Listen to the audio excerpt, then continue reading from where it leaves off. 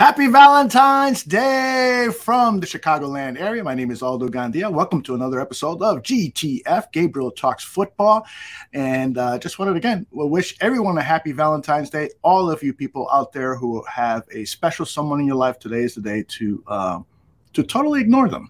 No, I'm just kidding. Send them some flowers. Do something nice for every and anyone. Greg, Gabriel, did you send her flowers today? No. Candy. Oh, candy. Okay, that works. she don't like flowers. Okay. Well, shit. I hope my wife likes flowers because I'm expecting a dozen roses any minute. All right. Greg, I got to ask you about the Super Bowl. That's how we're going to start this episode. I thought it was a tremendous game, a disappointing finish. Of course, we'll get into that. But overall, your impressions of the game, was it one of the better ones you've ever seen? Well, I think the last few have been pretty good games. So, but yeah, it was a interesting game because I think 90% of the TV audience had counted Kansas City out at halftime. Very true. Being Patrick Mahomes was hurt, and who knows how he was going to come back, if he was going to come back. And he played a perfect second half. Now, granted, they changed things in their offense. He never threw the ball deep. He never had to put a lot of pressure on that right foot or right ankle. And he did run the one time, which was surprising as hell. And it was a heck of a run, too. But really, a good game. Now, I don't know why you say kind of a crappy ending because, I agree with Tony Dungy. Tony Dungy stated, hey, it was a penalty, and you got to call a penalty when there's a penalty. And, there was a 4th and 2 or something that the Eagles had earlier in the game, and there was an offside on Kansas City, and it gave the Eagles a first down. Okay, well, what are you going to forget about that penalty? People always concentrate on the last penalty when there's penalties all throughout the game. That are not called. In my opinion, it was a good call. See, my problem with it is that there are calls throughout the game that are not called. And you know more than anyone that there's holding on every single play.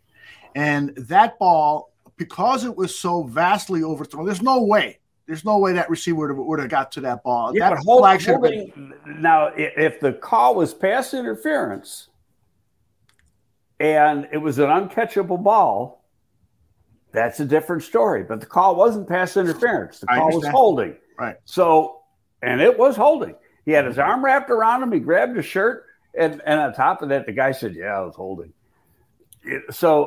Yeah, there's no doubt about it that there was an infraction there. I'm just thinking that there are moments in professional sports, the NFL, NBA, MLB, you name it, where calls sometimes are not made during crucial points of the game because the officials know, let's let the players decide this outcome. And that was a somewhat of a ticky-tack foul. I mean, you got to look very closely to see the hold, and it really didn't impact the play. It would not have been a completion. So I'm not saying that the game was rigged, but that ending was a bit ruined for me. There could have been a really beautiful ending, dramatic ending.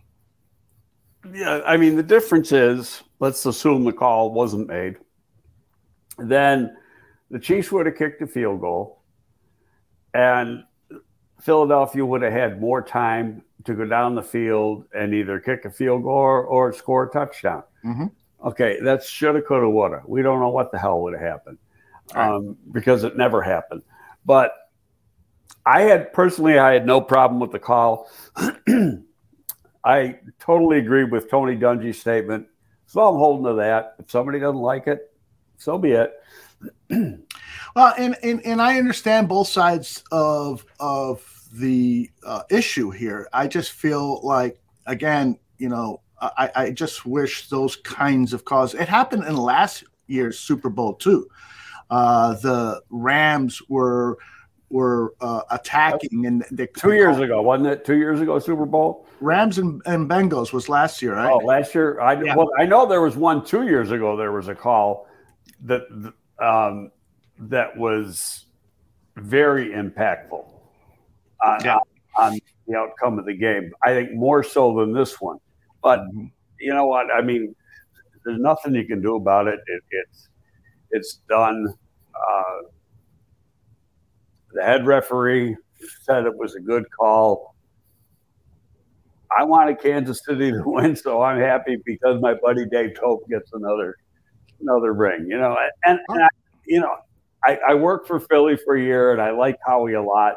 Respect the hell out of him. I mean, he just does a great job putting together that football team, and he just does wonders with the cap. And his cap guy is worked here in Chicago for a long time, not for the Bears. He worked downtown at the Board of Trade. And Jake Rosenberg is his name, and Jake is just a genius when it comes to the cap and putting together some of these deals. So, you know, how they do it, God only knows, but they do a hell of a job. Yeah. Well, I will say this about that call. It didn't ruin the great game. I just wish, you know, it was one of those calls the referees would have missed. I'll tell you what I really like, though, because a lot of times you see a player isn't aware and forgets. The running back could have walked in for a touchdown and he falls down at the 2-yard line. Yep. So smart on his part. Yep. You know, we don't need a touchdown. And if I score a touchdown, we might be giving them a touchdown back and have to go into overtime. And we don't want to go into overtime. You know, so that was very heads up on his part. And Greg, I've always wondered why the defensive team doesn't rush over to that player and escort him, literally pick him up and carry him into the end zone. You see offensive players because he gave up his body. Yeah, but he was going slid. to. Once you slide and give up your body, it's over. Yeah, but he's going to. So get over there as quickly as possible. Maybe you can push him into the end zone like offensive players do to quarterbacks on quarterback sneaks. No, I know that. But at the time, if you go back to that play, there was nobody within 3 yards of him. And he did the slide into second base, and that was it. It was all over. As soon as he did that motion, the play was dead. Yeah, I looked at it a couple of times and noticed a couple of players kind of loafing over there, hoping perhaps that he would score on his own. But I don't know.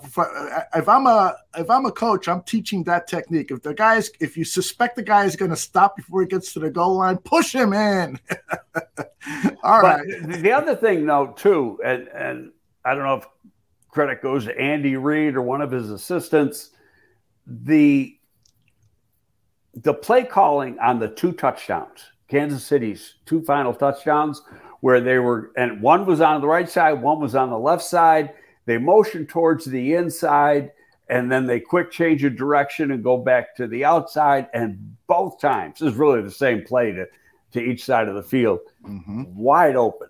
And the Philly coverage was nowhere to be found. Very excellent job of knowing how Philly would react to the motion. Yeah, very good. It was a great coaching again by the Kansas City Chiefs. They do not disappoint in that area. I'd like you to address this question from Jay Sanders. He says, why doesn't Eric Bieniemy get credit? Andy Reid says Eric calls the plays. Bieniemy is probably not going to get Andy calls the plays. Eric, he's done some during the season, not in the playoffs. But from what I understand, it was Bieniemy that found those plays, in his research leading up to the game. This is what we can do in a certain situation. And this is how Philly's going to react to it. I know he's being interviewed for an OC job where, he's the OC in Kansas City, but Andy's the real OC. Yeah. Okay. So, and Andy gives these guys an opportunity to call plays during the year at times, depending on the game, to help them out. But the problem with Bieniemy is not that he's not a real good coach. He's got some history, and the history isn't good. And so that will, when I said, talking about draft choices, you don't want any you want to know all the information before you make the pick because you don't want to find out. You don't want the media finding something the day after. Right. Well, okay, there's stuff like that with Bieniemy. So off the field stuff, you're yeah. And I think when he was in Colorado. So, and could it be a big deal? I think it is because that's why he doesn't have a job. A head coaching job. Interesting. I had not heard that. All right, so. The logical next question for all of us Bears fans is what can we learn? What can the Chicago Bears organization learn about how, more so Philadelphia than Kansas City, how Philadelphia has rebuilt this team to get them back into the Super Bowl so quickly after they were led there by and won with Carson Wentz, or it wasn't Carson Wentz, it was Nick Foles. But Nick Foles once got hurt. Right. What can we learn from the Eagles? A lot of key players were still there. Not, especially on the defense. They've done good drafting. Like their whole offensive line was drafted by them. Mm-hmm. There's no free agents on there. A lot of free agents on the defense now, and they've got a mixture of age and youth. I wouldn't be a bit surprised if they had won, that a couple of those older guys would have retired. Mm-hmm. But now, having lost, they may want to come back for another year, and that's guys like Kelsey and two of the defensive linemen, Graham and what's the other guy's name? The big defensive tackle who's a hell of a player. Not Hargrave because they could lose Hargrave. Right. But he was a first-round pick like a gazillion years ago. Mm-hmm. Cox? Is that his name? No. Fletcher Cox? Yeah. So he's done a good job. And Ian Cunningham was part of that rebuild. Mm-hmm. And so he knows it. And Poles was part of the build of Kansas City. Mm. So the blueprint of what happened with those two teams is really well known by the two big decision makers in the Bears front office. Mm-hmm. So Chris Watts wants to know, do you think that the Bears will rely more on the offensive scheme of the Philadelphia Eagles? No. In fact, the Eagles scheme it's a mixture. It's a lot of Frank Reich, and Frank Reich's scheme was some Andy Reid that came from Doug Peterson, and some K-Gun from back in his days with the Bills, mm-hmm. and Jim Kelly, and then some of his own stuff. So indirectly, a little bit like Nagy ran here, where, Getsy is his own scheme, which is the Shanahan scheme. And I think they're going to stay with that. Now, the making plays with your feet, they're already doing that. Mm-hmm. So it's not like you're going to change the scheme because right. he already makes plays with his feet within this scheme. It's really the design of the play. Right. Right. So no, that's not going to change. Fields has gotten hurt more than Hurts has gotten hurt. I'll tell you the one thing about Hurts, though, and Hurts last year was his first year starting, played a little as a rookie. But he wasn't head and shoulders above anybody a year ago. He was going through his struggles. And there was people, and I tweeted it out on Sunday during the game. I said, Howie took a lot of shit for making that pick in the second round. A lot of people didn't think he was close to being a second-round pick. Mm-hmm. And he saw something in Jalen Hurts that he really liked. Because Jalen Hurts, go back in his history, he gets beat out by Tua. Mm-hmm. at Alabama, and he leaves, and his numbers at Alabama weren't that good. But then he leaves and he goes to Oklahoma, goes in an entirely different scheme, and his numbers shoot up. Mm-hmm. But still, there were some accuracy problems and stuff. And now you see what he is now. But what is it? It's his second year within that scheme. Okay, next year is Justin's second year within this scheme. And I think you're going to see a big jump. Third year in the league, second year within the scheme, I think you're going to see a jump. I think the stuff that goes on, and they keep talking about it, oh, well, the Bears are going to look at drafting a quarterback with the first pick. My ass. There isn't a quarterback in this draft that can touch Justin Fields. Now, yeah, could you have that perception to help the trade value? Mm-hmm. Yeah, theoretically, but I think it's bullshit because everybody knows they're not going to do it. Right.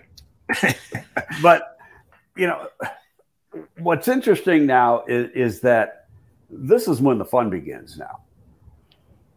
You know, the season's over. We know the draft order. Next thing up to bat is free agency. You're going to start knowing in 2 to 3 weeks who's going to be available in free agency, who's going to get tagged, that type of thing. That's going to have a play to do. Does Daron Payne get tagged? And hell, there's about 10 teams that want Daron Payne right now. I mean, you know, you see it all over social media. One of the players on the Cowboys, Parsons, he's already saying, well, we could use Daron Payne real bad over here. You know, everybody wants the guy if it becomes available. Right. Nobody's got as much money as the Bears do. Right. But also nobody has as many holes to fill as the Bears do. That's something that is rarely talked about. Everyone is, you know, I see social media accounts saying, you know, the Bears are going to sign 4 major free agents. I don't see how they can do that and have a roster. 3. Yeah, I think 2 or 3 is what I think. I see 3 with 2 being pretty good chunks of change. Mm-hmm. 1 being medium, and then all the rest being filler on the free agency side. And then they hope that they can trade down and get some more premium picks. But now that's where I wanted to go next, because now Indianapolis has a coach and, you know, comes from Philly. So, and before that he was at Indy. So, you know what kind of offense he's going to run. He had a real athletic guy in Philly and Jalen Hurts. So now it's going to be, okay, who fits the mold in this class the best to play that offense? Mm-hmm. And at the same time, Houston hired their head coach, who's a defensive guy.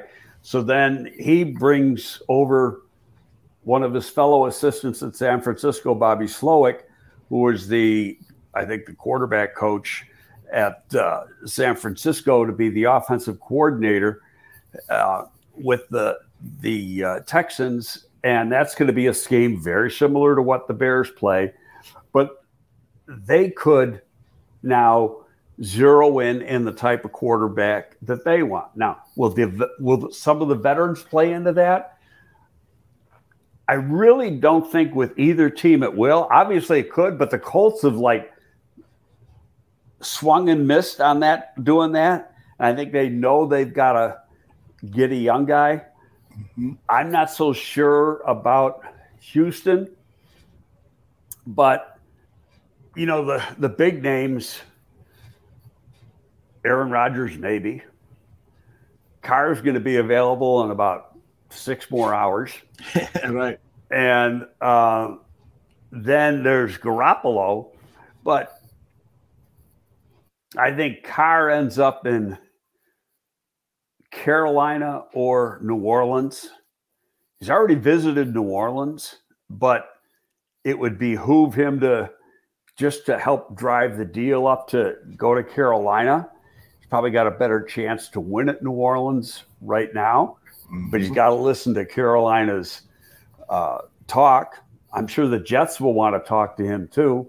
So, he'll probably take a little tour. And the beauty of a guy like him is that he doesn't have to wait until March 15th.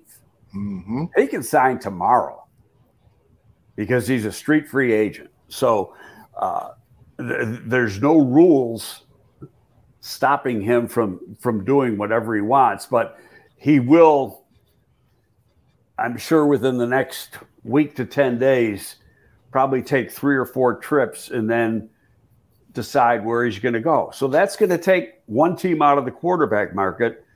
But I really don't think, unless it's Carolina, I don't think it affects the Bears trading down. Okay, but right now you got 4 teams in the top 10, theoretically, with a quarterback need. Right. Houston at 2, Indy at 4. I think the Raiders are at 7 and Carolina at 9. Yeah.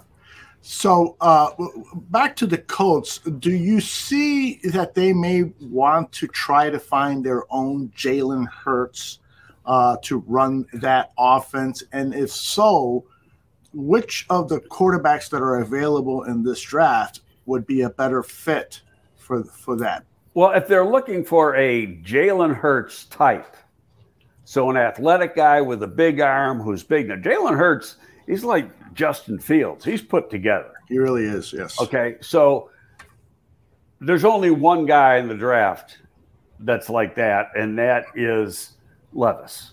Mm-hmm. Levis is built like a freaking linebacker. He's like 230 pounds, and very muscular, got the strong arm, and can make plays with his feet.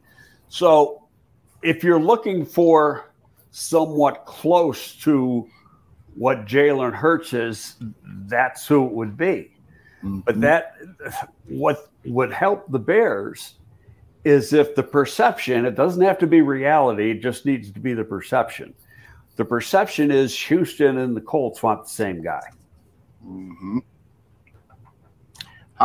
Even if the Colts want Levis and they think that Houston wants Young or Stroud, mm-hmm. they got to kind of play the game of, we might have to get to one to get Stroud, or we might have to get to one to get Young, And so you got to force the other team to make a move. And I still think 2 moves are possible. Okay. Yeah. Well, I want to get to that. But first, let me ask you this as a follow-up to what you just talked about. Can the Bears do anything to help that perception that 2 teams or maybe even 3 teams want the same quarterback? Is there a campaign, working with agents or getting some word out to reporters? I can't see that. You got to let the other guys do it themselves. Okay. And part of it, look, it's the lying season. And there's going to be a lot of bullshit going on. Okay? So, like, we go back, the Senior Bowl. So-and-so jumped up X amount of rounds. Bullshit. It doesn't happen. It happens on paper with analysts. It doesn't happen with teams. Mm-hmm. And I think we talked about that last week. It means, you know what? If somebody outperformed what expectations were, it means go back and look at more tape. Mm-hmm. Did we miss something? And go from there. And it's the exact same thing with the combine. If you think somebody's going to run a 4.6 and he runs a 4.4, well, you missed on something, so you better go back and find out why you thought he was a 4.6. Mm-hmm. What do you think about what Don says here? Jalen Hurts, Justin Fields, Will Levis, all equal the flavor of the month. The NFL will always revert back to pocket passing quarterbacks. The game's changing. I don't agree with that statement necessarily. I'm with you. In fact, I'll go back to when Jerry and I first came in. So that was 2001.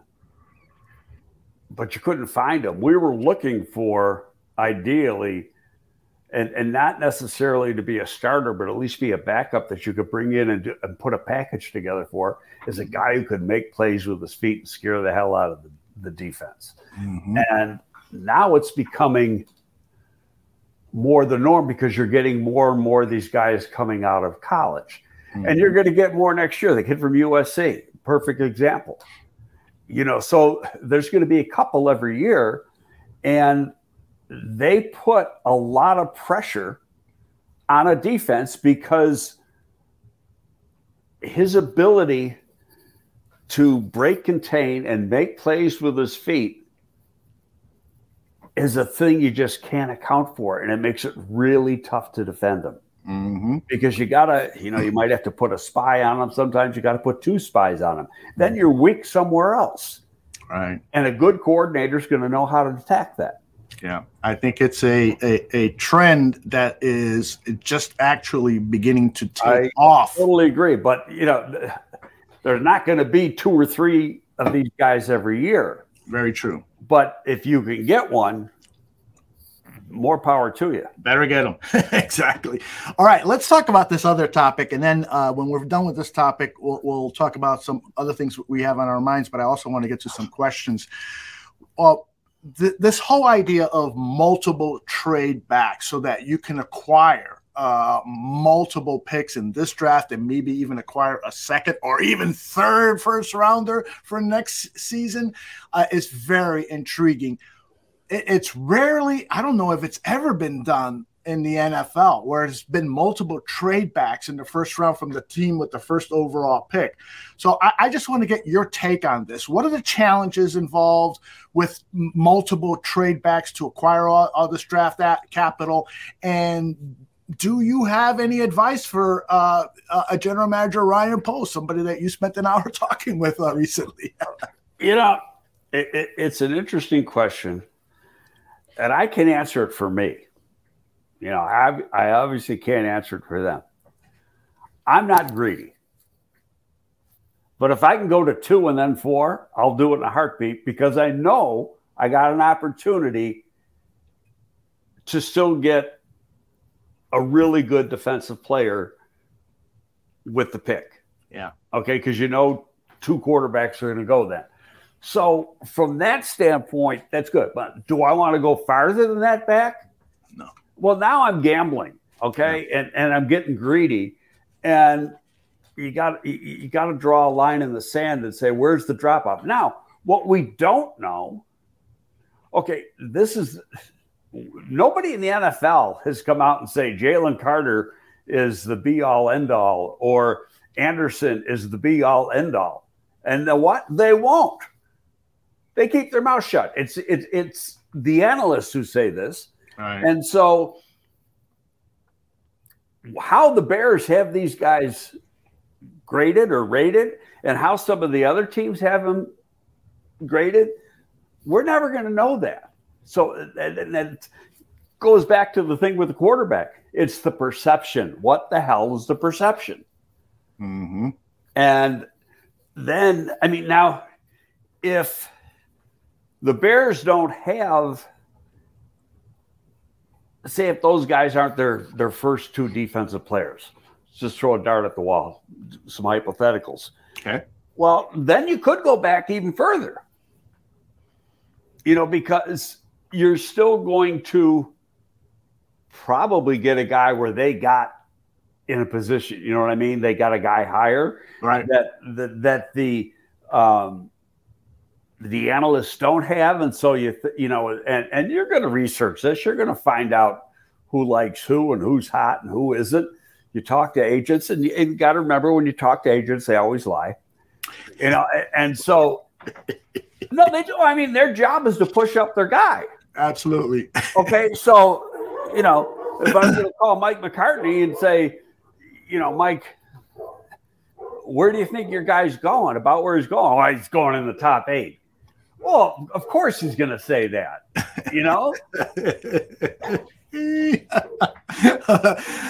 and God bless him. That's right. So you got to be just, real fair. Oh, I got a dog coming in here to see me. Bring him on camera. No, I got to just shut the door here. All right, shut the door. I'm going to run a commercial real quick. Okay. All right.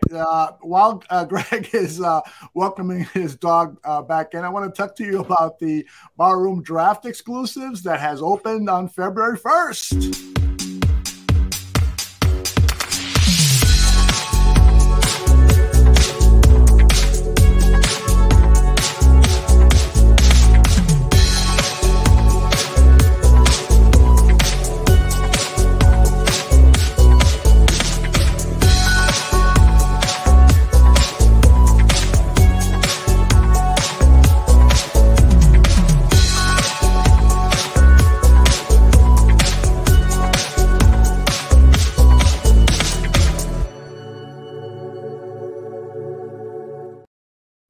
Patreon.com/barroom draft. That's where you can get exclusive material of Greg Gabriel, the former director of scouting for the Chicago Bears, a 30-plus year veteran of the NFL, his scouting reports on players and how they would fit or not fit with the Chicago Bears, plus Danny Shimon's own reports. Danny has done professional scouting for agents who want to know more about prospective clients. So it's robust material.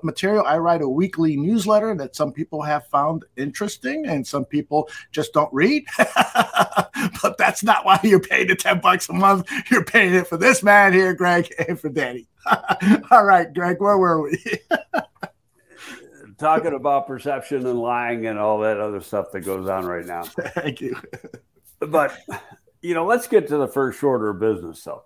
So, no, let's go where they are on the calendar. Right now, okay, we're a third of the way, or almost halfway through the month of February. You are halfway through. Today's 14th. So what are teams doing now? Most teams right now are in meetings, putting together their preliminary board. Mm-hmm. So if you heard an analyst say, "Oh, the Bears got so-and-so in their top 10," or another player, "Oh, he's a second rounder for so-and-so," it's bullshit. Especially if you said it a couple of weeks ago, because it's just now that you're putting together your boards. And what today's board looks like when they come out of these meetings and what the board's going to look like in 2 months for the draft is going to be entirely different. Mm-hmm. Now, up until now, all the board was the highest grade you had in the system for each player. Right. Okay. So, and you might have 5 or 6 grades, on a player, 4 or 5. So, and if one guy has a real high grade, that's going to shoot one guy, that particular player up a little bit, but it means nothing. It's just a picture on the wall, so to speak, of where you're placing a card. But at these meetings here, most teams, every team I've ever been with, you do it by position. Okay, so, and what I used to do is go with need positions first, because you want to get, the guys are fresh. You want to talk about the important positions, because as these things drag on, and they can drag on for 2 weeks to 17 days, everybody gets tired, cranky, and bitchy. So, right off the bat, if quarterback's your need, you want to talk about quarterbacks right away. Here you got defensive line, wide receiver, offensive line. They're probably the first 3 positions you talk about, if you're the Chicago Bears, because you want to have good dialogue. And I'm going to tell you right now, some of these, you get on a certain player and get a little heated. I bet. You're going to have differences of opinion. Mm-hmm. And now, when I was with the Bears, not so much as when I was with the Giants. The Giants, they got real heated. And I think George Young, God rest his soul, kind of wanted that. Mm-hmm. He wanted confrontation and argument, because, he flat out said to me, "If you're going to agree with me, I don't need you." So, but with us, you got to respect, you're hiring people because you think they can do a good job. Mm-hmm. And then you have to respect what they do. They put a lot of work in. So, let's not belittle somebody because he has a difference of opinion. And I've said this before, and I'll say it again. If I had a big difference of opinion with one of my scouts on a certain player, I said, "Hey, Aldo, come on, we got to watch tape on this guy." Yeah. After the meeting got over for that day, and a lot of times, you usually start around 7 a.m, go till 7:30 at night. But when the meetings got over, or in a lunch break or whatever, you go in and you start the 2 of you go in, start looking at some tape. Mm-hmm. But what I tried to do, and I tried to get the other scout to do, is I knew what he thought. It's in his report. He knew what I thought. It's in my report. I want him to look at it like through my eyes, and me to look through it through his eyes. and see if we could come up, I missed something here. And I see it now. And then come together with some sort of consensus. Sometimes you're still going to be here and here. And then my decision, because I had the better job, for lack of a better. That's right. You earned it. That's right. So, but you got to be as fair as possible. Somebody has to be a decision maker and make the final decision. But a grade that you have on a player is never going to be as high as the best grade, never going to be as low as the worst grade. It's going to be somewhere in the middle. What do you think about what J2K says here? It's a fallacy that GMs draft best player available. Needs and fit change how high you draft players. Hopefully, we fill as many needs as possible in free agency, so we have less needs in draft. That's true and false, because it's how your board is stacked. And who's to say who's the best player available? He's not sitting in the room and looking at the board. But your board is kind of stacked. If you got that big offensive, a perfect guy, big offensive tackle from Ohio State, Jones. Okay, there's some people might have a really good grade on him. Okay, Bears won't. Or they might have a good grade, but he'd be a minus in the plus minus system because he's not a fit. Right. He cannot get out in space and play in space for an outside zone scheme. So you don't want him on this team, regardless of how good he is. He may become a Pro Bowl player in a gap scheme, gap blocking scheme type thing. But in an outside zone, he can't play. So he's not even going to be, when you get to the draft, he's not even going to be on your board. So you're going to draft guys with lower grades over him, and you're not skipping best player available because he's not on your board to begin with. Right. It's how you set your board. And no two boards in the league are alike.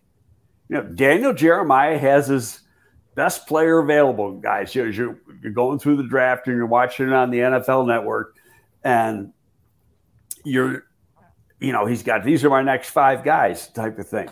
Well, that doesn't mean they're my next 5 guys or your next 5 guys. Those are his. That's his opinion. And the opinions vary from team to team. And a lot of the opinions vary because of scheme and what their profile is for that particular player. Or not that particular player, that particular position. All right, let's tackle some questions, and I'm glad you addressed that, because it's something I also wonder too about the whole. Well, let me finish because we leave half out. Okay. So what's also happening now, starting with the All-Star games, is the coaches are now involved. Every grade you have prior has been from scouts or a GM or director of player personnel. Now, going forward, the coaches enter into the discussion. And the scouts' grades are already made. They're very rarely going to be doing much more work on this group, except, go to the pro days and stuff. Their evaluation part, unless they're a position scout and you want them to do a couple more guys at a position or whatever, but it's really now the coaches come in and their grades then get entered into the system. Now, what I used to do, because the coaches didn't always understand a system, and you didn't want to grade to, when you say, well, how did this grade get here when the coach had this grade here? Well, it's simple. We changed how they graded. We said, I want you at the end of your report, put, he can start for us. He's a quality backup for us. He can make our team. He can't make our team. That tells me the grade right there. There you go. Yeah. So I don't need a A67. Let that's for the scouts. The coaches tell me if he can play or he can't play. Do you want him? Do you want to coach him? And But with the quarterbacks, and this will come into play with the Bears trying to trade down, is that the love affairs begin not during the fall. The love affairs start now. Yeah. Okay. Yeah. And really, it's going to be with the coaches' interaction with the players. Okay. Starting, well, there was no senior quarterbacks except the Purdue kid at the All-Star games. So starting with interviews at the combine, and it's not only the 15-minute interviews, because the day they come in, if they don't have interviews, they got to go over to the trains, what they call the train station, which is directly across the street from the Players Hotel. Mm-hmm. And it is the old train station, Union Station. And groups usually got tables set up. There might be 4 coaches from 4 teams sitting at one table and, one player, and they're all hammering them. And the coaches generally work with their friends, but they're trying to get specific information, and you can spend more than the 15 minutes allotted and that. So you've got that opportunity to talk to guys. You've got the 15-minute interview at the combine, and then we get into pro days. And with quarterbacks, my opinion, pro days are useless, totally useless, because they're scripted events and there's no interaction between the pro coach and the quarterback guru. The quarterback guru runs the pro day for a quarterback. It's totally different with the position groups. Yeah. But with a quarterback, the guru, whoever it may be, might be Palmer or whatever, he runs the workout. He sets the script for the workout, and you watch. Mm-hmm. And that's it. But now if you get him in a private workout, we might have said this, and so I'm sorry if I'm repeating it, is that, you're going to set, I'm going in on, 2 weeks after the combine, I'm going to go in and go see Will Levis or Stroud or somebody, and you're going to get it there early in the morning. First thing you're going to do is get them in the classroom, mm-hmm. in one of the meeting rooms. You're going to talk, have an interview. Then you're going to do some board work, and part of it may be, draw up your 3 most favorite plays and then dissect them for us. Mm-hmm. Go through everything. What's each receiver doing? What's the protection being called, etc. Who's your first read, your second read, your third read? So really you get an idea of how he understands his own offense. Mm-hmm. And then you're going to get done with that. And, your offensive coordinator or quarterback coach or whatever, he's going to start giving him some of your own playbook.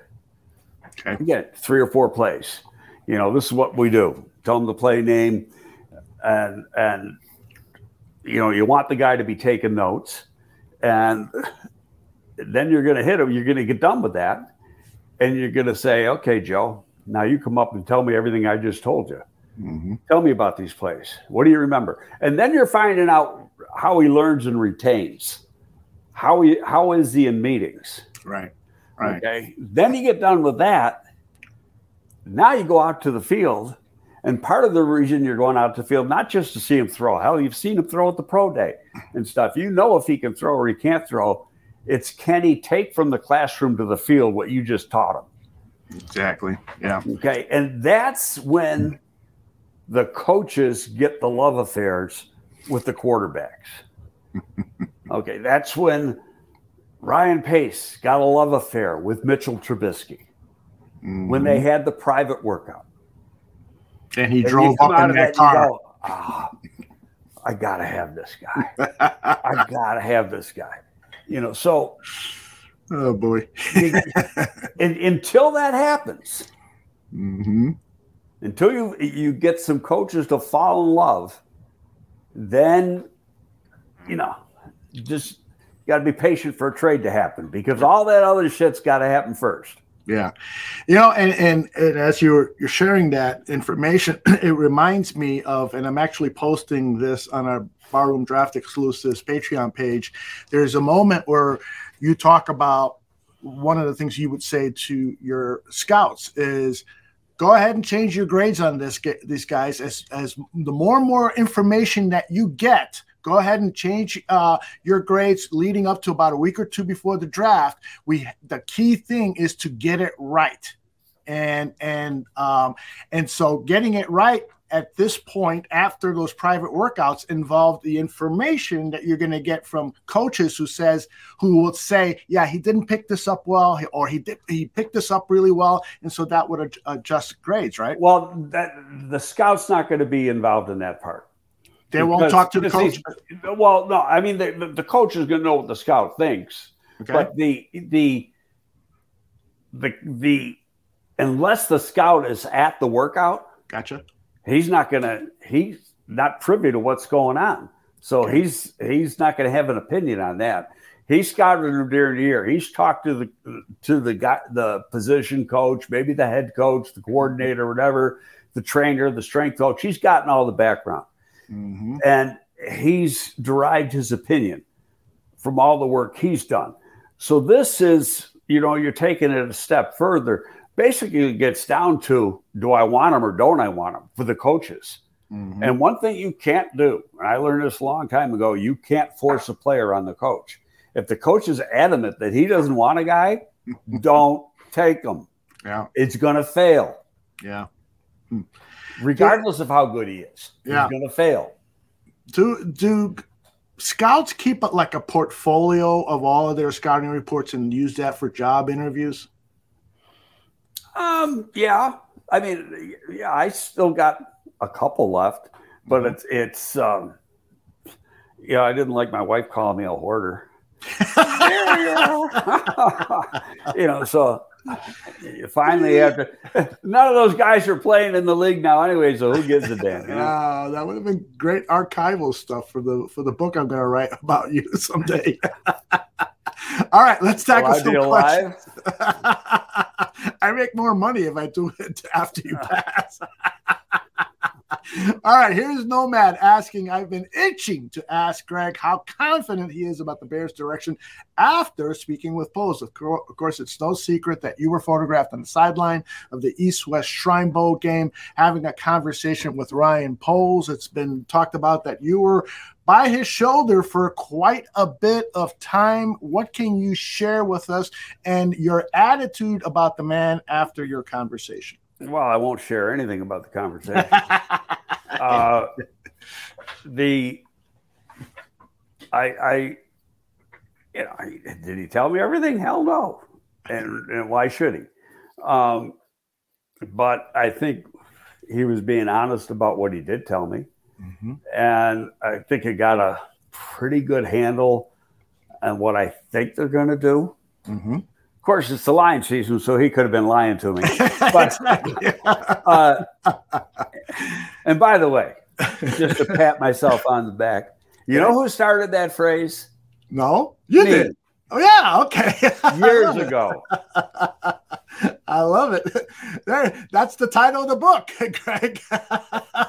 Yeah, I mean, it goes back to when I was with the Bears. Uh-huh. And it was something I did for something like, oh, this is the lying season. Everybody lies. I love it. But your overall impressions of the man and how he articulated whatever it was he shared with you, and you just get a sense that, okay, this guy, I've worked with tons of general managers, this guy has it. Did you get that sense at all? Yeah, no, he's in command.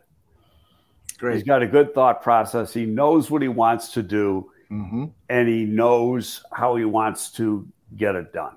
Right. And now you can have a plan. Yeah. Okay. And the plan doesn't always work out.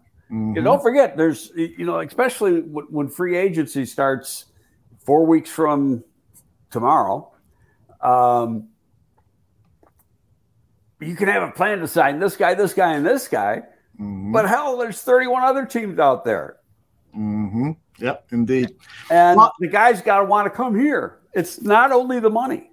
Yeah, exactly. A lot of times it's the money, but the guy's got to say, hey, I want to go to a place where I got a chance to win, yada, yada, yada. And he's, it's just, it's got to work out in a variety of ways. Mm-hmm. for it to happen. Now they're gonna get some good players. There's no question. They got too much damn money not to get. So I just don't see him overspending. He might overspend a little. I don't think he's going to do something drastic like Jacksonville did last year with a couple players. Yeah. And really change the market, so to speak. Yeah. I mean, we already saw that with Roquan. He had a line that he would go to, and he wasn't going higher than that line. And that line was pretty high. Right. But Roquan was adamant that he had to get $20 million. Not $19,800,000, $20 million. Or he wasn't, he wasn't budgeting. That's what he had fixated in his head. And not having an agent hurt that whole situation. Mm-hmm. And I think that to me is promising that he stuck with his plan, because that's the key thing. If you have a plan, there's going to be situations where you got to plan because of things outside your control affect the plan, and so you have to make adjustments. But if you are going to take a very disciplined approach towards managing the money and trying to build first through the draft, you have to stick with that plan. And so the Roquan thing, I would love to have seen him play another 5-10 years with the Chicago Bears. But at the same time, if it wasn't part of the plan to pay some guy, an off-ball linebacker, $20 million, then he hopefully made the right decision. All right. Yeah, I mean, and that'll play out over a period of time. Mm-hmm. But they both theoretically had a line drawn in the sand. Yeah, I mean, there was, but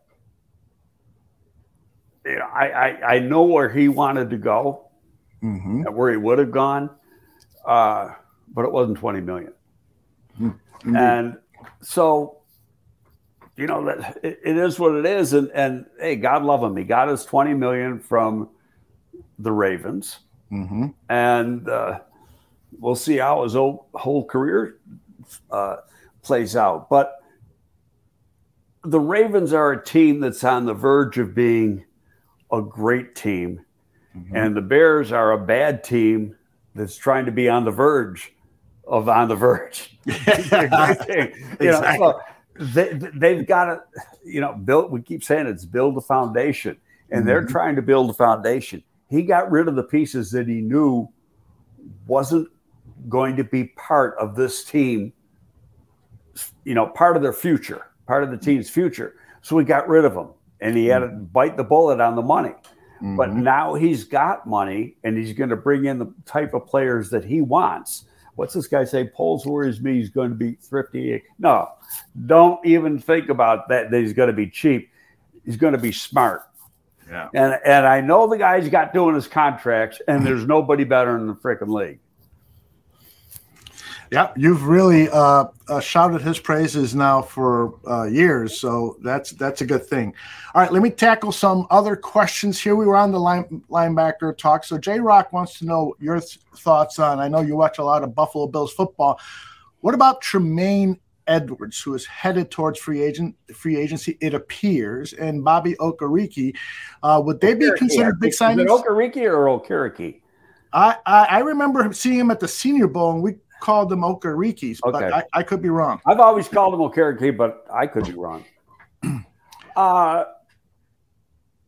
don't know if Tremaine is a perfect fit, mm-hmm. Number one. Number two, he's going to try to get a real lot of money. Number three, Sanborn played that Mike position, and Tremaine is a Mike. Mm-hmm. Okay. Sanborn played that position until he got hurt pretty damn well. Indeed. I mean, he was doing like 10 tackles a game, making plays, causing turnovers, getting interceptions. That's your Mike, and he's going to be a real good Mike. What he has got, and what every linebacker has to have, is great instincts. Mm-hmm. So why are you going to spend 15, 17 million on Tremaine Edwards. Now, Okereke, different story. And Okereke has played, and I think he can play the will, and he's played for Flues. Mm-hmm. Okay, but it's one thing I think I know is that I don't know what Okereke's health situation is. I don't know what his injury history is. But that's going to play with every guy they sign. Mm-hmm. Mm-hmm. Injury history is good. Age and injury history is going to play a big role in who they sign. In other words, I've said it, but I'll repeat it. Hargrave might be, if he's not the best, he's the second best interior defensive lineman that could fit in the Bears scheme. But he's 30 years old. Right. And so just turned 30. So now you're looking at a guy, you give him, say, a 4-year contract or a 5-year contract, because 30, 31, 32, 33, 34. Well, is he going to even live out that contract as a good player? Mm-hmm. So, and the money you're going to have to pay to get him, which could be in that, magical $20 million range. No, it's funny because this goes way back. In fact, it was 1990 season. And I was with the Giants, and we had a bunch of holdouts. And our opening preseason game was in Buffalo. So obviously, as I was at the game, because I lived in Buffalo. And so I was sitting with George in the press box, and he goes, George, anything going on with these holdouts? You making any? Because we're already into the first preseason game. And back then, veterans loved to sit out through 2 preseason games, and then they start to trickle in because they knew they'd only got one chance to do it. That was a chance.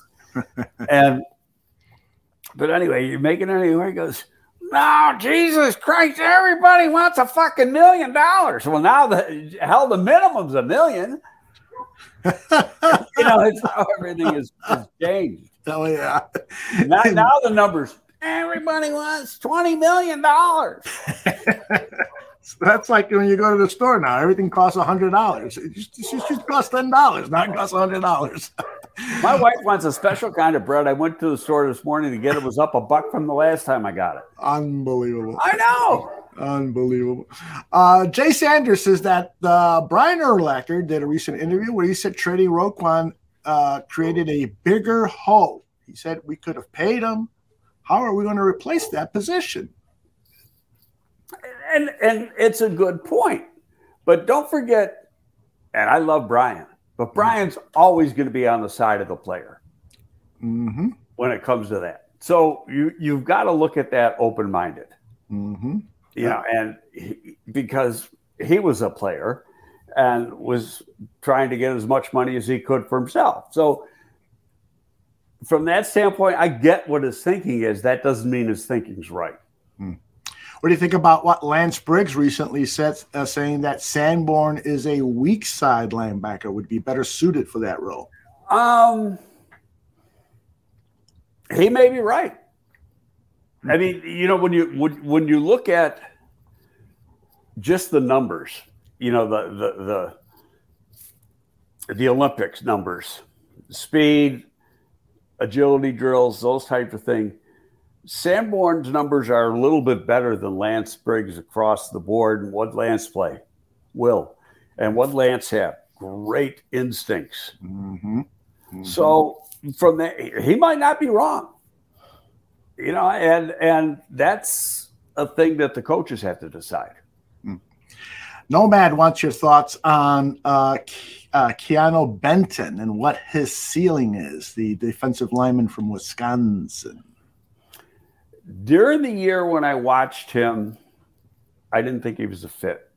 Thought he was a 3-4 nose tackle, period.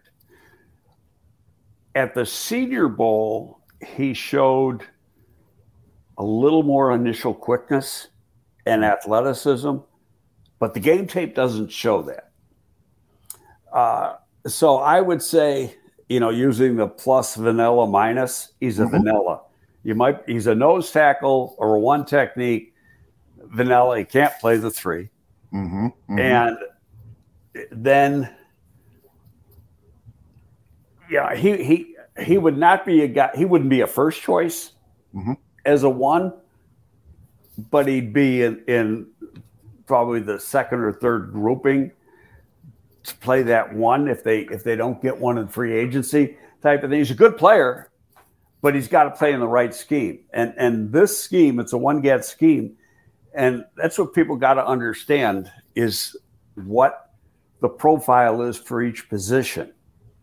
And, there's going to be free agents that they're going to say, you got to have this guy. Everybody's saying T. Higgins. Well, first of all, T. Higgins isn't even available. Right. But let's say he was available. Well, T. Higgins is a big, tall receiver that really runs a 4.59. That's what he was when he came out of college. And don't we already got two of those guys? Yes, we do. Traded a second-round pick.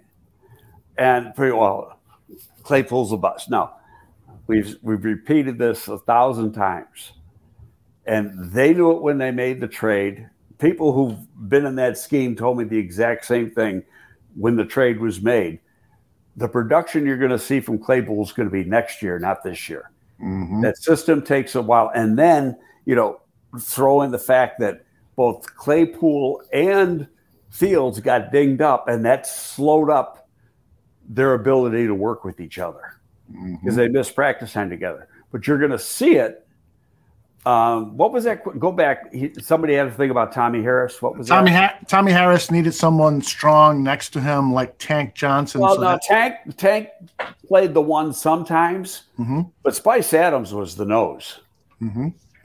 And Tank played the nose and the three. And Tank theory. If we didn't have Tommy, Tank would have been the three. Right. But you look at the numbers. People don't know how fast Tank was. Tank ran in the 4.7s. Tommy ran 4.68. Those guys are really hard to find. That quickness. Right. And we also had Alfonso Boone. I forgot the last year Alfonso Boone was here, but. We had a couple different guys but we had across the board on the defensive line. They were all really good fits for the scheme.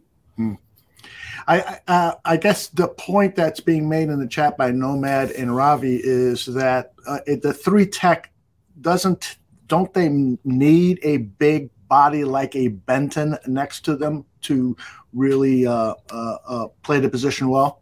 Not necessarily. Okay. No, it's not a defense built on size. It's a defense built on athleticism. Okay. Strength, athleticism, explosiveness.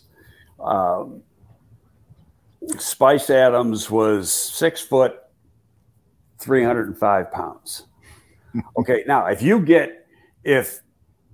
the kid from Wisconsin goes up and does a 7.25 or a 7.33 cone and like a 4.3 or a 4.4 on the 20 shuttle and runs a 4.9. Well, now you're going to look at him because raw athletic ability is there, and you might look at him a little differently. I'd say, he piqued my interest at the Senior Bowl because he showed more initial quickness and more athleticism than he showed playing for Wisconsin.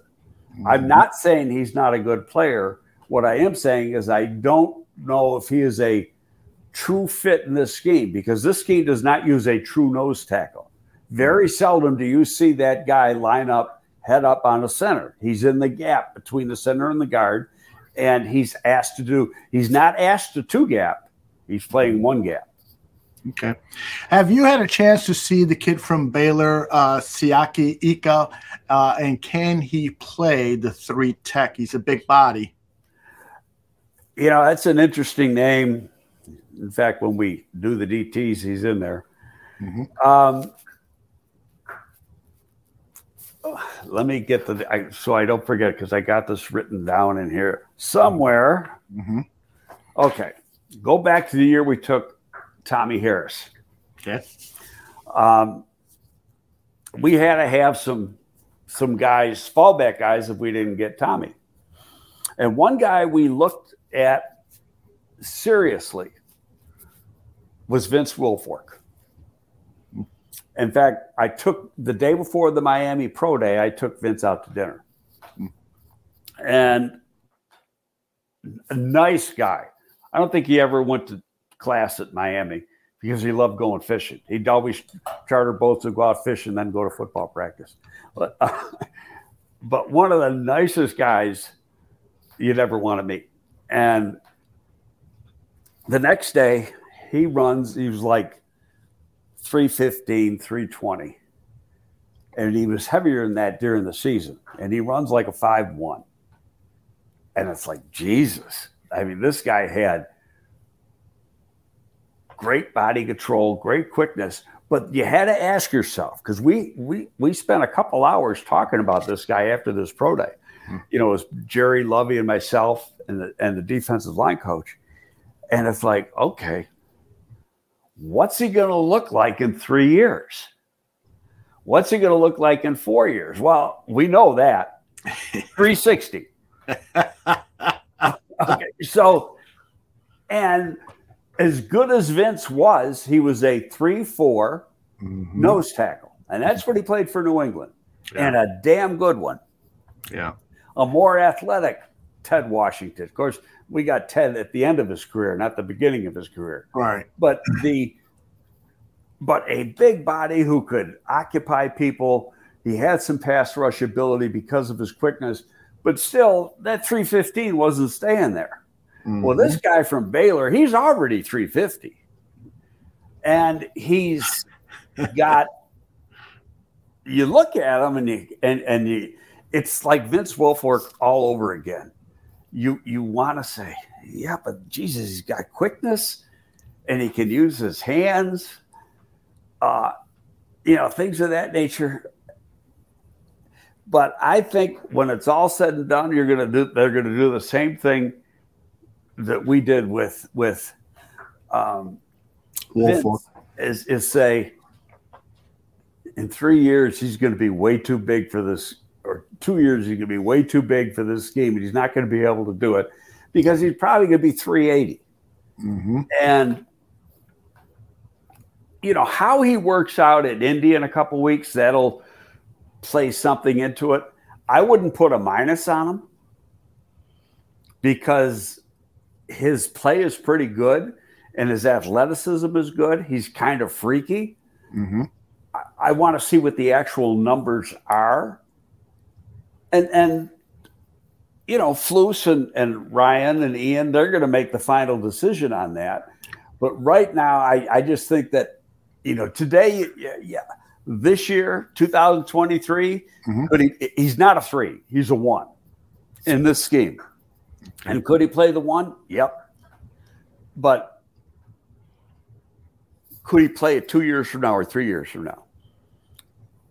And play it the way you want it to be played.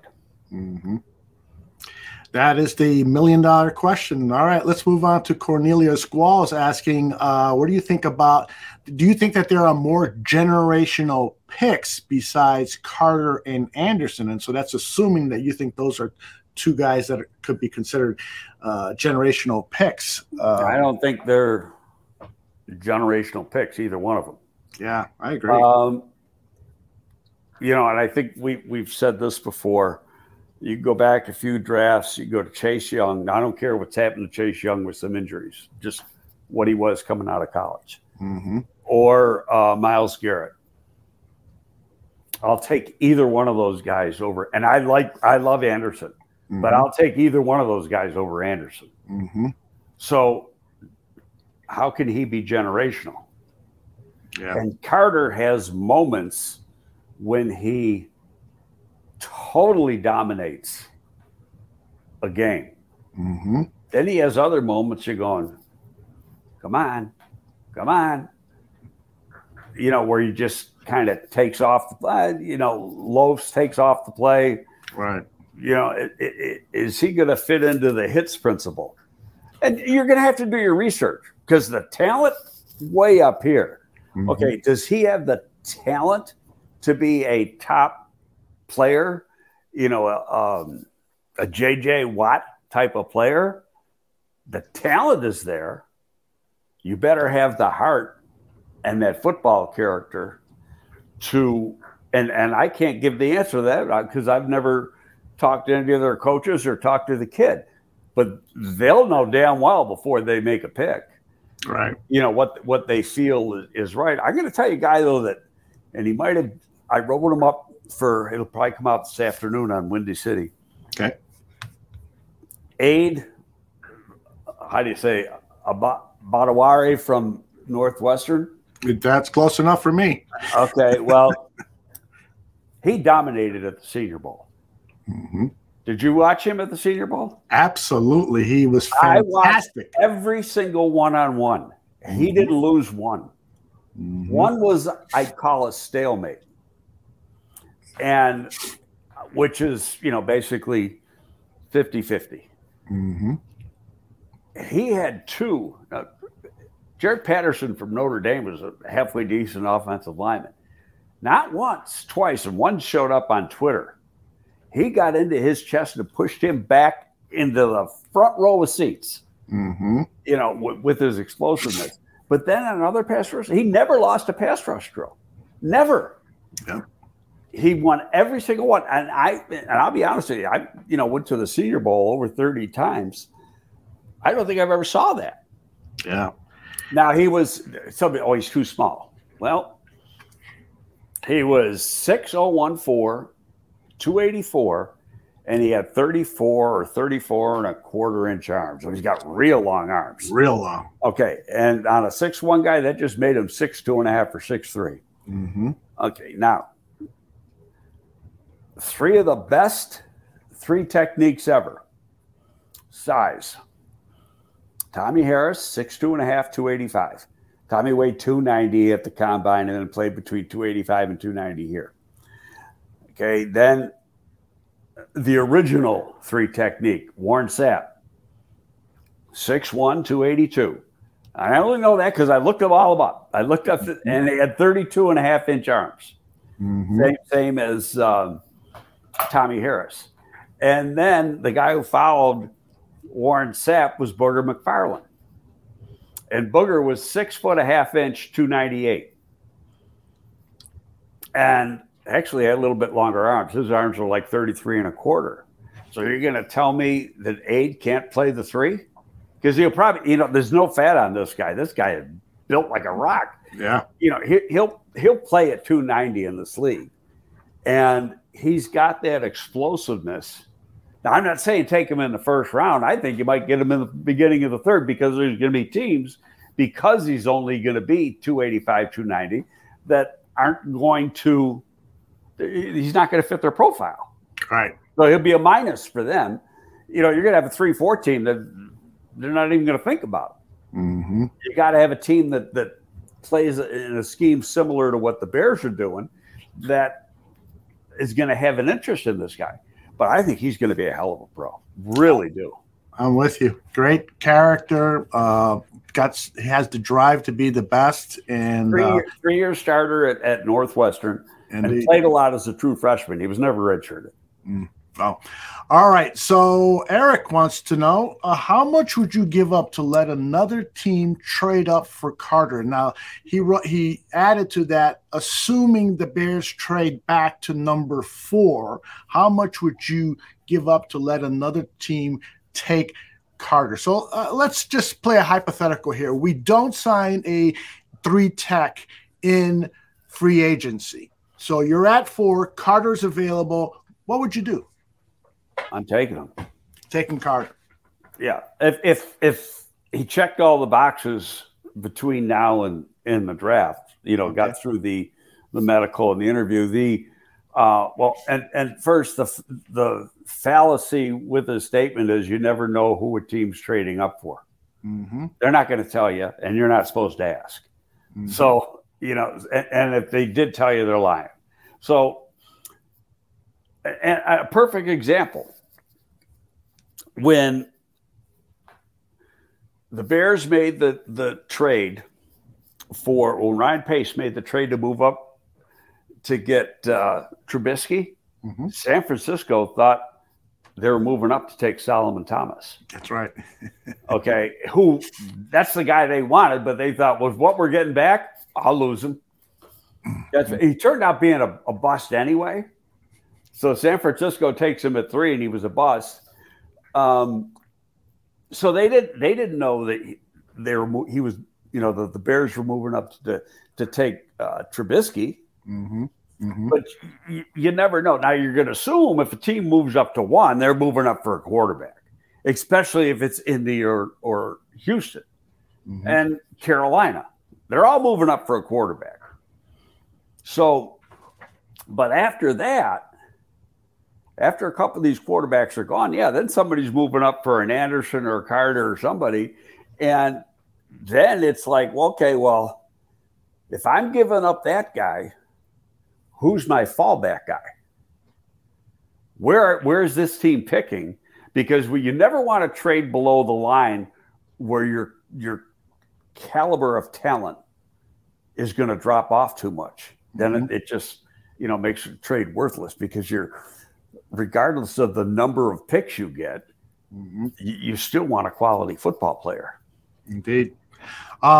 Mike Ingles, how do you feel if the Bears don't take Jalen Carter? What do you think about the kids, Carl Brooks out of Bowling Green, or Kalijah Canty, or Thule? Don't they seem like perfect fits for the 3-tech? I haven't done the kid from Bowling Green yet. Okay. Kalijah Canty, the kid from Pitt he's talking about, right? Yes. Kid from Pitt is really interesting. He looks like a poor man's Aaron Donald, and from the same school. Mm-hmm. And because he was an underclassman, he wasn't at an all-star game, so we don't know what the exact measurables are. Okay, and so Aaron Donald was real strong. Had pretty good size. In fact, Donald, I have to go back and look at Donald's measurables, but I think they were similar to Ade's as far as height and weight, maybe a little bit shorter than Ade. Mm-hmm. But you watch Elijah play at Pitt. He's damn good. But is he 275? If he's 275, that's just too small. Mm-hmm. I'd take him a little later, and he'd be my in the rotation. Mm-hmm. Mm-hmm.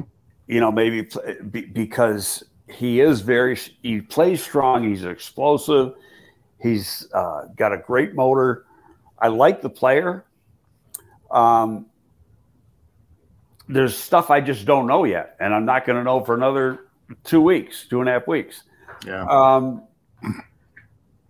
Truly, I love. You don't have to. In fact, I might like Thule for the Bears better than Jalen Carter, because that guy never takes off and down. Mm-hmm. And when you look at his body, he's not a big, long guy like, he plays outside and inside at USC. He still had 13.5 sacks this year. Mm-hmm. You can't discount that. The guy I don't like, I shouldn't say I don't like as high as he's going to go, is the kid from Clemson. Oh, Miles Murphy, is that his name? Miles Murphy, yes. Yeah, he's like the kid who went first overall last year. He's going to be a trait guy. He's going to test off the charts. Mm-hmm. What's his sack production? Very minimal. Mm-hmm. And the kid last year for Jacksonville finished this year with 3.5 sacks. So if you're drafting a guy to sack the passer and he doesn't get sacks, what the hell good is he? You're referring to Trayvon Walker, of course. Yeah. Now, he'll probably get a little better, but I don't see him ever being a double-digit pass guy. Now, when you look at the numbers, he should be, but he's just not an instinctive pass rusher. And Miles, he plays the run very well. And in the Bears scheme, he'd be a left end. He'd probably be a pretty good left end. But do you want to take a guy like that in the top 10? Yeah. I don't. Let somebody else make that mistake. Moving forward, let's see what Don Burr is up to. Don Burr wants to know, have you had a chance to look at Jalen Redmond, the DT from Oklahoma? I don't think so. Wait a minute. Let me look at my list here because we're doing those guys tomorrow, right? That is correct.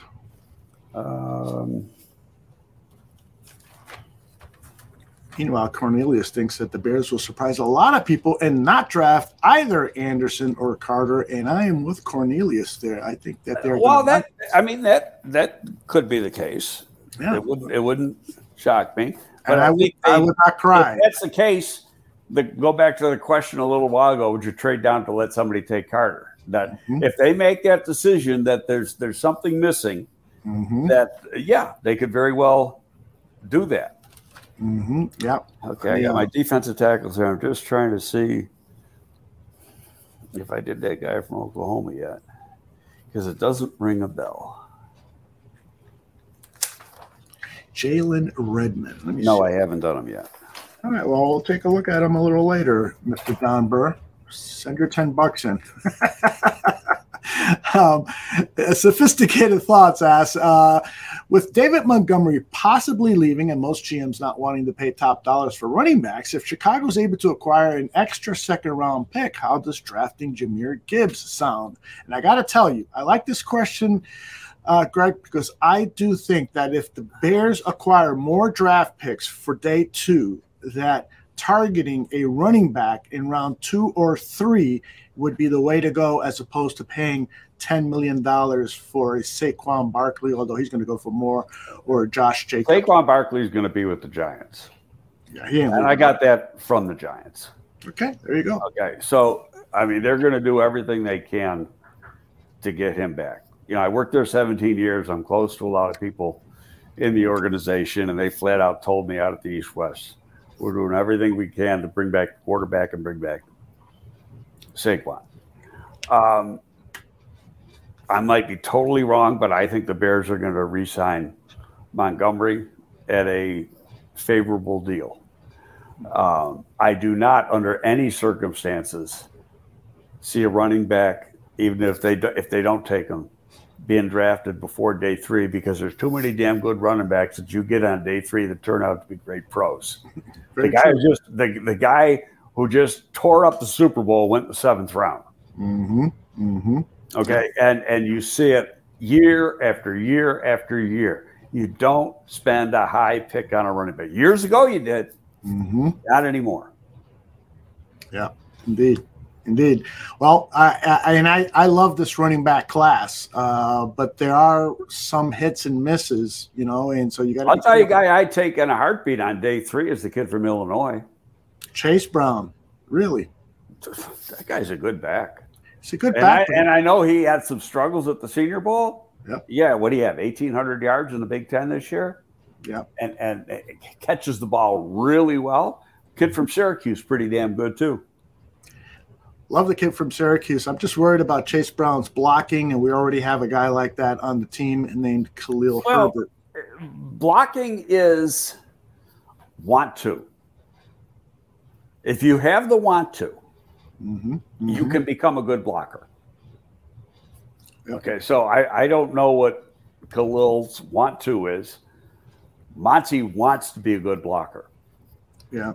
But any guy out there, if you want to be a good blocker, you can be a good blocker. It's mindset. It's strictly mindset. You got to stick your nose in there, take a hit, and give a hit.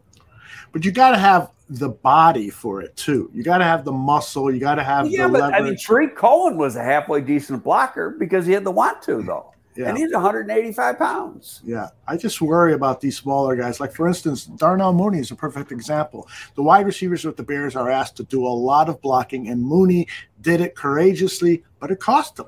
Yeah, but the guy rolled up on him, too. Yeah. So Anyway, if the guy not rolled up on him, he doesn't get hurt. Yeah. This is a good question to end up this episode of GTF. It's from J2K. My man says, who was one of your favorite draft picks, Greg, that you scouted? Someone you got right who was a sleeper or you found late in the draft? Can you recall a player like that? I mean, I'll just throw out one name immediately. I think a lot of people, when you guys drafted Devin Hester, we were like, really? In the second round? Really? Yeah, but that whole draft was built around drafting Devin. Really? We went in wanting to take Devin. Oh, wow. Okay. We traded down. We had a pick late in the first round. We traded out of that pick to pick up extra picks. So we had 2 seconds because we knew we could get Devin in the second. We gambled a little bit. We took the other defensive back with our first second, then Devin with the second, and it almost failed because Houston had called Devin and said, we're going to take it with our pick, and then they didn't take him. They took the running back from USC, who ended up being a bust. And the only reason I know that is because when I called Devin to draft him, I said, we're going to take it with our pick. It's coming up. He goes, for real? And I go, yeah, for real. Why would I lie to you? He goes, well, Tennessee lied to me. And he told me the story. And so then Tennessee, and I said Houston by mistake because it was the old Houston Oilers. They were having an argument within their draft room between, I can't remember the running back's name from USC, but he sucked. And Devin. And I think the coaching staff won, and they took the running back, and the running back was a bust. And otherwise, we would have screwed up and not gotten them. So let's stay on the topic of Hester, because it was very disappointing for his fans, of course, that he was not selected to the Hall of Fame, at least yet. Your thoughts? Is he going to make it next year? I don't know. There is a group and I talked to a voter, and he said it wasn't even close. Wow. And, it was close in that he got into the final 15, but it wasn't close to get in. Right. And there is a block that are adamant against special teams players. And there's one guy in particular that he wants another special team player in before Devin, and that's Steve Tasker, who's probably he was an all-world special teams guy, cover guy and stuff. Great player. But Steve, and I'm a fan of Steve Tasker. He deserves to be in. Tasker does. Okay, but Steve Tasker didn't change the game of football. Correcto. Devin Hester changed the game. Correcto. They changed rules because of Devin. So, but that's what's going on. So, whoever does the selling, and I think it's Pompey who does the S because he's local. I don't know if there's more than one local voter, but they gotta do a better job. You got to start your lobbying now. It's like you can't. Yeah, indeed. I mean, and these voters who are against special teams players really need to realize and acknowledge that special teams are an instrumental part of the game of football. And even with the rule changes, it's still an instrumental part. And you can't tell players to have pride in playing special teams if the Hall of Fame committee has a bunch of members who don't consider them worthy of being considered for the Hall of Fame. To me, that makes me angry. There's no question. And Devin's going to get in. It's when. Yeah. But how about this? Because if 2 years in a row, Olin was a finalist. Now he's like buried. That's sad. Because what happened, you get that new group that comes in every year, 5 years out, and there's this big thing. Oh, you're going to be a first ballot. Why does somebody got to be a first ballot? Well, it seems to me that they get forgotten if they're not. That's right. That's exactly what happens. And so now he gets pushed down. Shit, Ola might be dead before he gets in. I mean, that's so sad. Like guys like Joe Klecko and stuff, they ended up getting put in late for a senior guy or something that gets added. And he's one of the best centers that ever played the game. Yep, indeed. Caesar wants to know, could Hester have been a better defensive back than wide receivers if the Bears would have left him at DB? No. How come? Just didn't have the mentality. Okay. And what happened was we started him at DB. Right. Okay. And Lovey had gone down there and worked him out. In fact, the story is the owners' meetings that year were in Palm Beach. Mm-hmm. Okay, what the hell's that big, fancy, expensive hotel in Palm Beach? That's where the meetings were. Fontainebleau? No, but so then Lovey leaves the meetings, like just for a day, goes down to Miami and works out Devin, and they had another defensive back who Seattle took late in the first round. And we were considering that guy too, had we not been able to trade down. So we went right about, where he should have gone, at least based on our evaluation. And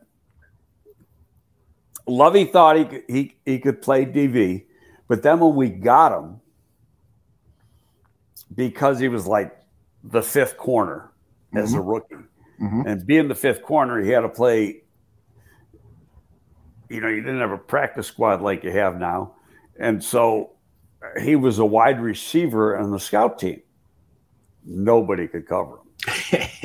Of course not. Nobody could cover him. And then it was about 3/4 of the way through his rookie year when they said, you know what, we gotta make this guy an offensive player. But we're not going to do it now. We'll wait until he can get through the whole off season, because you just didn't want to put him on overload. Right. Yeah, it was a fascinating process that he went through to get him those snaps at wide receiver. Do you think Jay Cutler got along with Devin Hester? I have no idea on that one. I could make a phone call and find out. Yeah, because the reason I asked is that it seemed like Cutler, who was always seemed like he was. I was only with Cutler a couple of years, so It just seemed like Cutler was always agitated with Hester. Wide receivers run bad routes, and Hester was notorious for not running the routes that he was supposed to, and so it seemed like Cutler didn't have the confidence in him. Cutler, not one of my favorite ex-Bears. Okay, very, very talented, rare talent. I think it's fair to say he's his own worst enemy. I think that's perfectly put. Okay, really the last question, because Tony has a good last question here. I think you guys may have talked about this before. Should there be an upper room in the Hall of Fame? I saw this for the first time on Twitter last week. What's it mean, an upper room? I don't.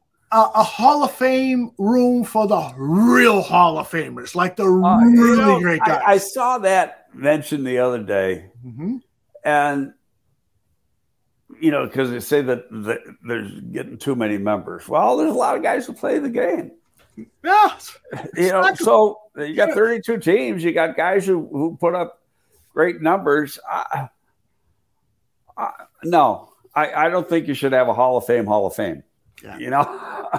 I agree. It is what it is. Same with baseball is too strict, I think. And I think they should get rid of some of the voters in baseball, because like some of these steroid era guys, they don't vote in. Well, you know what? If you went and checked the numbers, because there's guys from that era that have gotten in, probably 80% were doing something. Yeah. because everybody was. And the same with the National Football League at that time. Right. And so I don't want to hear about, oh, he's juiced up and all that. You know what? He still had to swing the frickin' bat and hit the ball out of the park. Mm-hmm. Yep, indeed. By the way, Nomad reminds me that Tony the Pod Boss is a brand new dad. Yes, he is. He had a picture on Twitter the other day, like yesterday or the day before, 2 days ago, I think. I think it was 2 days ago. Beautiful baby with lots of hair. Gorgeous kid. Congratulations, Tony, the Pod Boss. I think that's a great way to end up this episode of GTF. And I just want to remind people that tonight at 8 p.m. Central, it is Bear Their Truths. We got a lot of football. We're going to continue our discussion on Devin Heston. We're going to look back at the game. My good friend Dan Aguirre thinks that the game was rigged. And so I'm going to talk him out of that. No such thing. All right, Greg, send a message to Dan Aguirre because Dan Aguirre believes that the NFL favors superstar athletes like Patrick Mahomes and that there are calls being made by the officials to favor the superstars. What say you? I think there's superstars that get calls, but I don't know if Patrick Mahomes is going to get a call like Aaron Rodgers gets calls. Ooh. Or Tom Brady gets calls. You breathe on Tom Brady and you get a penalty. I've seen Patrick Mahomes and Josh Allen get the shit kicked out of them in games. Indeed. And nothing's called. And we've seen it with Justin Fields, who's, you got to pay your dues. But Tom Brady, you get near him, flag. So do you think that players who are great over a long period of time, pay their dues, as you just said, do get preferential treatment, whether it's subconscious? I think it's subconscious. It happens in basketball, in hockey. You're going to say LeBron doesn't get calls that other guys don't come close to getting? Okay. But you don't think that Roger Goodell is telling the head of officials, make sure Patrick Mahomes wins this game because we want to have a new superstar face of the league? No, I would absolutely say that doesn't happen. Okay. That's going to be I'm 100% positive of that too. Yep. We're going to have you'd lose. Well, he wouldn't be the commissioner if he even thought about it. And he'd lose all integrity in the game. Exactly. That's the whole point. I mean, this league is now embraced gambling. Do you think that they would risk the integrity of the games if they were to be a part of any kind of rigging of football games? It's suicide. Yes. It's suicide for the brand. Yeah, we got to stay on because I got to talk to you for a second. All right. So watch us tonight at 8 o'clock Central, and the rest of the week we've got great programming. Take care, everybody. Thanks a lot for being in the chat and letting other people know about this program. Take care. See you later.